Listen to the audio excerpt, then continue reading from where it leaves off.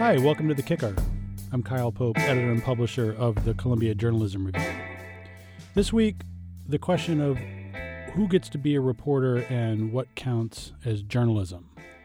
The lines are getting blurred, partly because of a decline in reporting resources around the country, but also in the rise of partisan news sites and fake news, as well as legitimate news-gathering organizations that aren't really journalistic, but do journalism work. That's what we're going to be talking about today, that latter category. People who do real reporting, but have other hats as well, whether they're in academia or policy or whatever. Joined this week by Seamus Hughes, who's the deputy director of something called the Program on Extremism at George Washington University. Seamus, thanks for coming on. Thanks for having me. So I'm really interested in, this question of who other than journalist is doing journalist-like work, and what are the dividing lines between what a traditional reporter is and what an investigator working for some other kind of group is, and you and your group is particularly interesting to me because you really seem to navigate that particularly well. Just tell me a little bit about what the program is and what it's about. Yeah, so we launched 4 years ago, and we have a small staff of about 10, another 10 or so interns. We track extremism in the U.S. We've been focusing mostly on ISIS, so we track all of the legal cases of anyone who's ever thought about joining the Islamic State. And so that involves looking through court records, but it also involves interviewing folks. So it's a bit of an investigative animal. Yeah. You consider your definition of what you call yourself is what, an investigator? No, just an academic researcher. Uh-huh. We do investigations because that's kind of where I started my career, and that's kind of where our art is. You can't just find everything sitting behind a desk. And so if you want to get a sense of extremism in the U.S., you've got to have to roll up your sleeves and ask around. Before you did this, you were at the Senate Committee on Homeland Security and Governmental Affairs, right? I was. I spent a stint in the intelligence community, but before that I was in the Senate Homeland Security. First, if you just back up, what have you noticed about the capacity of journalistic reporting, either on terrorism research in general or just or specifically, or just news organizations, especially at the local level, to do kind of detailed digging? Yeah, so for terrorism in general, there's not a whole lot of reporters that have it as a beat. Like, you have national security reporters, but they've also got the Russia probe and a bunch of other things on their plate.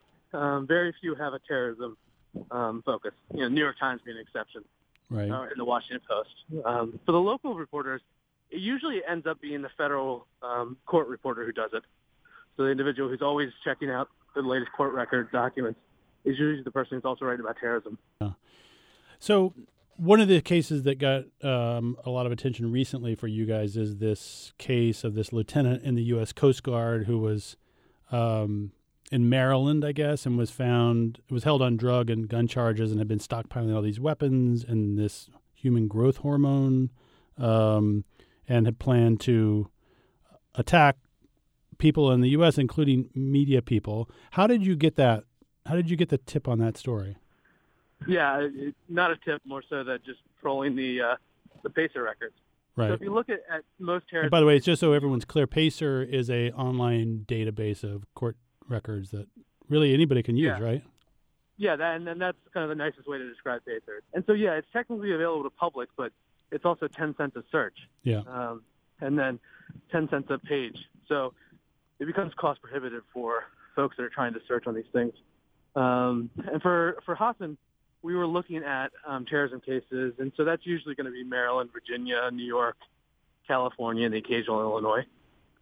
So we go through all of the filings probably once a week that have been made in there, and most of them are drug cases, and most of them are child pornography or stuff like that, and occasionally get a terrorism case. And so that's kind of where this fell. I mean, but where was it in Maryland specifically? So the District of Maryland. Maryland only has one district. So the FBI Baltimore office had the case, and it kicked to the U.S. Attorney's office. Okay. But, I mean, Maryland's not a news desert. I mean, before you, because I think you tweeted out the filing, right? Yes. And as far as you knew, were you the first people to flag it? Yeah, it appears so. Now, it looks like the Washington Post also had an embargo copy, so I felt kind of bad about that because it looked like they posted pretty quickly after we tweeted. Uh-huh. So I feel bad for the reporter who probably had that pretty wrapped up, and then I kind of ruined it for him. But yeah, we were the first ones to tweet it. Then it kind of just went viral in a way that I wasn't expecting. Yeah. Well, it was a sort of extraordinary story. And then it is and it isn't, actually. I mean, we've seen a lot of those cases for ISIS that are similar kind of hit lists and drugs and terrorism. This one just was wrapped up because it had a media hit list and it had, President Trump rhetoric in there, and it was kind of wrapped in a bow and ready to go for a front page story. And so everyone ran with it after that. What is your sense of the level of interest in terrorism in general now among U.S. reporters? I mean, is there a sense that that's kind of a problem that we had and is now done? It's kind of the way it seems to me. Yeah, I think that's absolutely right. In fact, it's a hard sell when we have new reports now. So when we released reports in 2015, it was a dime a dozen to get a reporter to care about it. Now it's a level of hand-holding that it's hard. And that's not a reflection on the reporters. It's a reflection on the editors. Right. If it doesn't have a tie to politics or President Trump or any of that stuff, it doesn't lead. Right. But what do you know about the level of the threat in terms of, is this something that's being way underplayed? No, I think it's probably the right balance right now. In 2015, we had 65 arrests for terrorism. Uh-huh. Last year, we had 18, I believe. Right. So it's about right. And so my only concern about this is you don't get long-form investigative pieces anymore on terrorism. And I think there's a lot of cool stories that just aren't getting told because you don't put an enterprise reporter on it because it's not Russia. What is the mandate for the program at George Washington that you guys run? Is it just to raise awareness of who's out there and what they're doing, or how do you define your mission? Yeah, it's basically taking nonpartisan academic research and making it kind of an accessible way for the public and policymakers. Tell me what you guys are doing with the ISIS files with the Times. Yeah, so that was a new partnership we announced last fall. The New York Times is looking for an academic partner to go through about 15,000 pages of documents they collected mostly in Mosul. And so because of our history of looking at terrorism, we were kind of a natural partner for them. And we're spending the next year or so talking to people. I mean, let's be honest, a lot of these documents are quite sensitive in nature. Land lease documents or transferring information from one town to another. And some of this stuff's got to be redacted, and there's a lot of ethical questions here. And so we're asking a lot of questions of people who have already dealt with this before to see if, what we should be worried about and what we should consider. And then the hope is, the goal is, within a year or two, we publish a website with documents out so researchers can use it. One of the problems that we have in journalism right now is that a lot of experienced people are getting cut or cut back on, and there's not the mentorship program that there had been at a lot of news organizations. So, young journalists are sort of thrown into these jobs without a lot of experience. I know that you've done some training. I mean, is that a fair characterization? I have a few concerns for young journalists. Mostly as, I had the Jim McGee's of the world, and I'm not sure that they still have that in theirs. And then the age of social media, one errant tweet, one hint of partisanship that maybe was implied but not explicit. I mean, that haunts a career and paints the career going forward. And I think it just makes life a little bit harder. Right. On the other hand, it does open a world of sources of which you didn't have before. Right. The real concern I have is training journalists to go out and talk to people, and not just rely on what they can find in open source collection and what they can find online.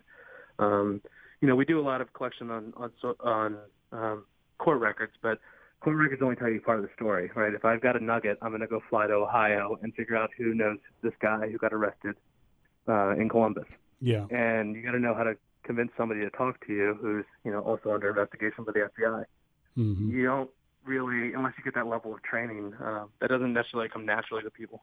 What are your other concerns? Well, I mean, just in terms of the world we live in terms the need to have encrypted apps and have some level of security when you talk to sources.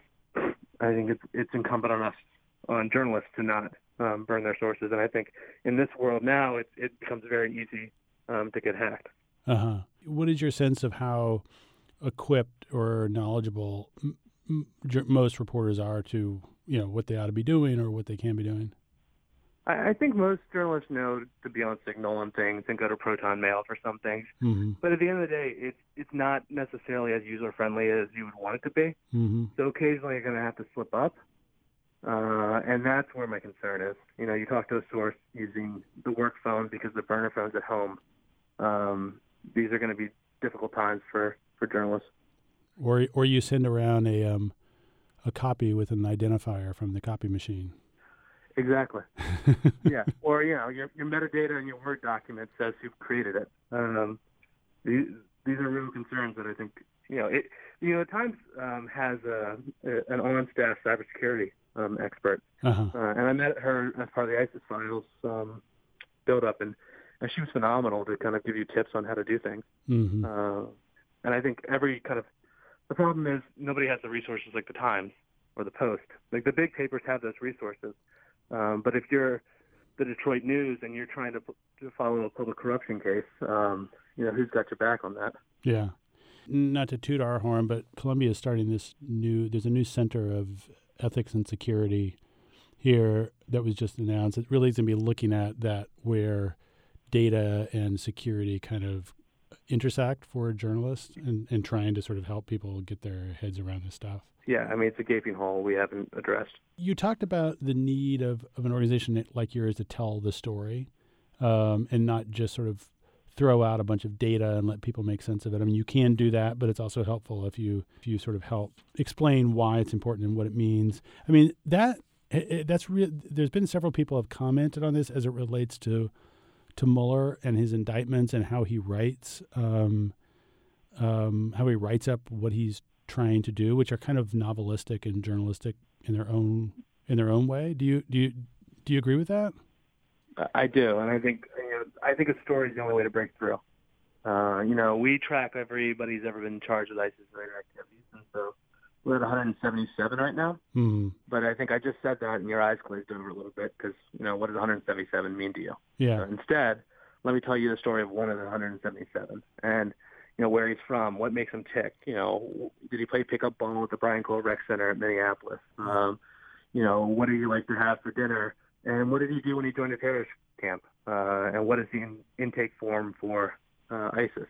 You've got to be able to wrap it up, or else policymakers are not going to understand it, and they're not going to care about it. Right.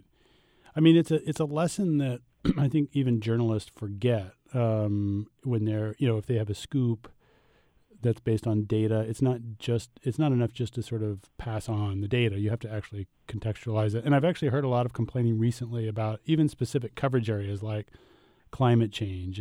Is there enough? I mean, we can write about reports about the warming of the planet, but are we really sort of putting this in language and in stories that people understand? I mean, I think arguably we're not, because a big part of the public isn't really engaged with it. When they did a 1-year investigation into the U.S. government's failures at Hurricane Katrina, they actually hired a professional writer to write the final report. Mm-hmm. So all the staff would sit around and say, this is what I've got, and that individual would then paint the picture. Right. And it's the reason why, it's the reason why the 9/11 Commission report is the 9/11 Commission report. One, it kind of identifies the failures of the U.S. government, but it has those lines like failures to connect the dots, failures of imagination, things that stick with you. Yeah. And that you read and you think to yourself, okay, I understand what they're saying. Yeah. Seamus, thanks a lot. It was great to talk to you. I appreciate it. Thank you. So you can read more about Seamus Hughes and the program on extremism at George Washington University on cjr.org, where we had a story about pegged to this case of the U.S. Coast Guard lieutenant, but there was a lot more about them and what they do. And you can read everything else we do at cjr.org. Keep your eye out for our latest print issue, which is out now. It's called The Perception Issue, and it's terrific. Thanks for listening, and I'll see you next week.